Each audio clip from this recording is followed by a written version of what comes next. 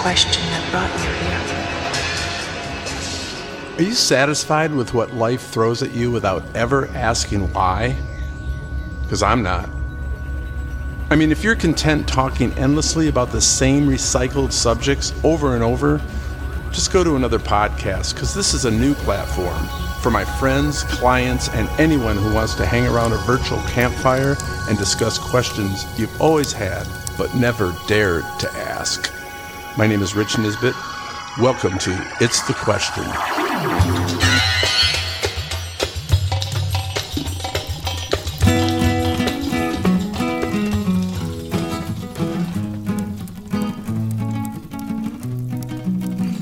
And I'm giving you a long look every day, every day, every day, every day I write the book.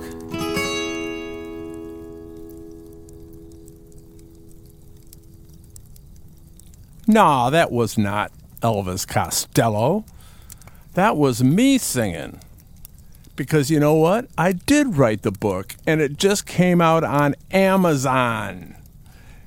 I am so jazzed about this. You guys got to get it. Read it. Because you know what? How many times in your life has somebody told you that someone close to them was dying? And all you could say was, oh, I'm so sorry. Oh, I'll pray for them. Oh, is there anything I can do to help?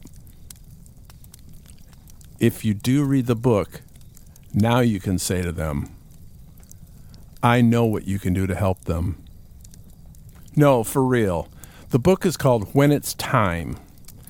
It's steps that you can use to help someone at the end of life die with peace and dignity, while providing guidance and reassurance to everyone else around that scene. And believe me, everybody needs help during that type of situation. All right, welcome to podcast number 8 of It's the Question. I'll spend some more time going over how the book came about and kind of some of the details behind it. And also, we're going to go over the answers to the question in the last episode. Remember, the question was, if you were standing in front of an all-knowing being and you were only allowed one question, what's the one question you would ask that all-knowing being? We got some amazing answers on that one, and I'll go over them with you. So let's talk about the book. The book is a little over 200 pages. It's got about 30 different steps that you can utilize to help the dying person and also the loved ones around him or her. And you're going to find that when you read these steps, you're going to be like, yeah, that makes sense. Yeah, I could see how that would help and make things better. There are a bunch of common sense steps, but when you're in a traumatic situation where there's lots of loss and lots of emotions and people's feelings are going through the roof, it's really hard to find common sense. These steps have been used by people from all walks of life on all different types of situations where someone was dying. And I swear, if you just did one of these steps on a loved one, it would help more than you can imagine. All right, here's the story on how it started. I've been a counselor and a coach for a bazillion years, and about 18 years ago, one of my clients asked me what he could do for his dying grandmother. He told me she was terminally ill in the hospital for the last few weeks, just not doing well at all, and he really wanted to help her. So I said, well, let me think about it. I'll get back to you tomorrow. I went home that night, and I started listing out what I thought a dying person might be going through. And the list was something like this. They'd have loss of friends, loss of family, loss of possessions, loss of all the identities and roles they'd played in this life. They'd probably have tons of fear and anxiety because of the unknown. What's going to happen? Is it going to be blackness? Is it going to be a void of nothing? Am I going to go to heaven, or am I going to be stuck somewhere, or am I going to be even aware of myself? You know, there'll be pains, sensations, numbnesses, the effects of operations that they'd had, all the painkillers or chemo or whatever other medications had been administered. They'd be worried about what's going to happen to everybody else when they're gone. They may have regrets. They may have attention on things that are unfinished that they want to let people know. Maybe feelings of guilt and a few other fear-based aspects that would just prevent them from letting go. So, I looked over this list, and guess what? Everything on that list people experience in normal life.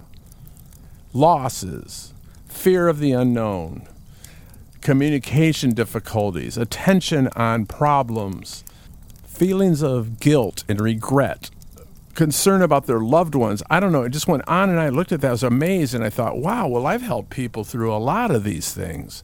And I had these certain tools and certain processes and questions that I would use to help them overcome loss and sort out fear-based, self-imposed conditions. And, of course, death would probably really heighten all these things. But still, I had helped others through it, so I thought, well, I'm going to apply this to my client's grandma. So I wrote down about 6 or 7 steps that I had used myself on people who were not dying, and the next morning I gave him the list.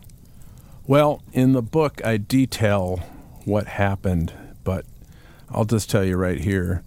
He went in the room, and there she was. Her tongue was out of her mouth. She couldn't talk. Her skin was purple. She was writhing in pain and anxiety. And within about an hour and a half of doing about 3 or 4 of these steps, it all turned around. She could start talking again. Her tongue went back in her mouth. Her skin returned to the normal color. The nurse couldn't believe it.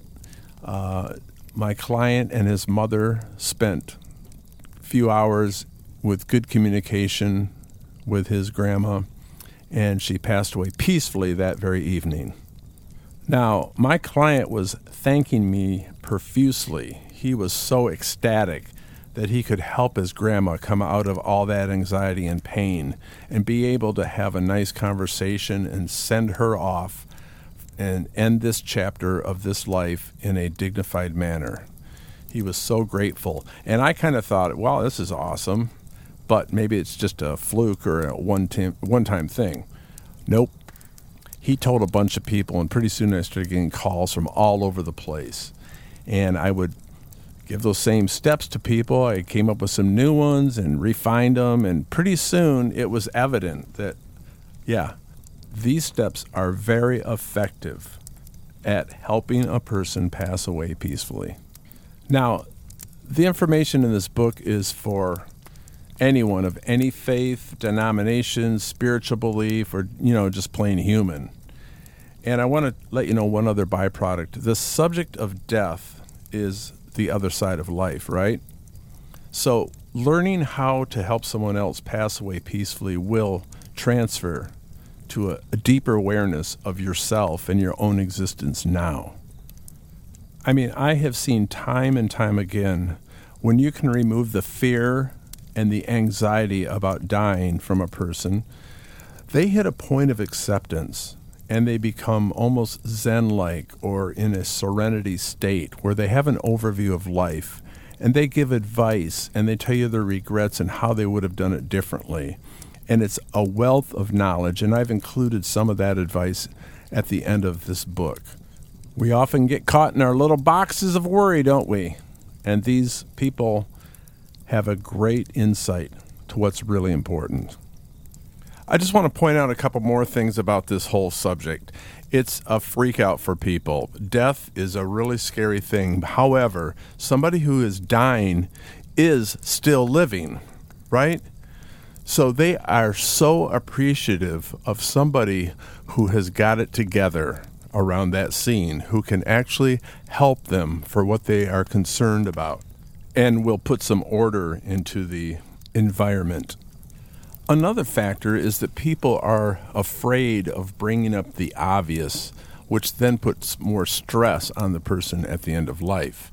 because everybody's thinking things, but nobody's talking about it. I'll give you an example. One step in the book goes over the fact that periodically everybody should leave the room because the dying person might want to let go, but is concerned to have people there staring at him or her, right? Now, I had a conversation recently with a really good friend of mine whose sister was at the end of life, and he was telling me about it. And I told him about that chapter, Leave the Room. Well, apparently, he did bring it up with his sister, but he did it in a different way. He said, listen, I was told that I should leave the room periodically so that you could just let go and die in peace, but I'm telling you, I'm going to get some pizza, I'm going to sit here, and I'm going to stay with you until the end because I just can't imagine me leaving. She started laughing. It was obviously something that was on her mind, and her brother just bringing it up at least just acknowledged the fact that they were both aware of that. And later that day, she passed away peacefully. That's just one of the 30 steps in this book. You see how powerful those simple steps are and how easy it is to bring up?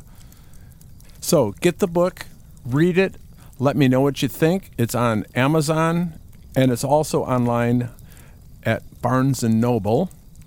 Just type in Rich Nisbet, When It's Time. Let me know what you think after you read it, and if you apply it, for sure let me know the outcomes. That's one thing I live for, is hearing people's success with helping a loved one. All right, let's go over the answers that came in to the question in the last podcast. If there was an all-knowing spiritual entity standing in front of you right now, and you were allowed to ask it only one question, what question would you ask? Now, it seems like the subject matter of the book and the answers to this question kind of tie in because a lot of people would ask the question, what is it like in the afterlife? Then there were other questions that people would ask, like, does an alternate humanity exist? What is the essence of love? Why must we suffer so? Will we be together again? Is there more than one universe? Here's a really funny one. The person said, I would ask an all-knowing being, hey, all-knowing being, how you doing? Come on, for real, be honest. And can you imagine? You're up in the clouds of heaven and you're walking along and there's God standing before you, this big old huge presence, and he says, what question do you have for me?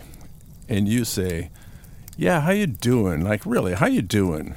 Now, I just imagine God would say something like, well, if you want an honest answer, since I know everything in the universe and there's really no challenge with anything at all, I'm actually quite bored. My main excitement comes from watching you guys. You see, I got to keep y'all from knowing everything so you don't become boring too. Maybe it's the question that keeps us all going. How about that? However, the majority of the questions you guys would ask are along the lines of this. Here's one. What is the purpose of people being here? How can we bring this world together with love? How do we best define and evoke kindness in everyone? How can I best serve this existence?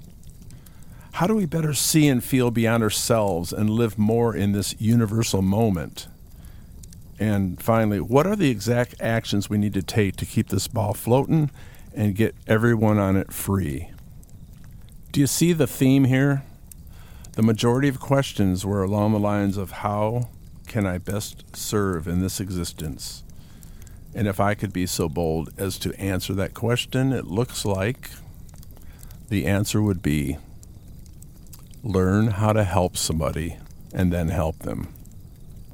In fact, that will be the theme of podcast number 9 coming up. All right, guys. So here's the question for the next podcast. Write in all the details and circumstances around the answer to this question. Can you recall a time when you helped somebody successfully?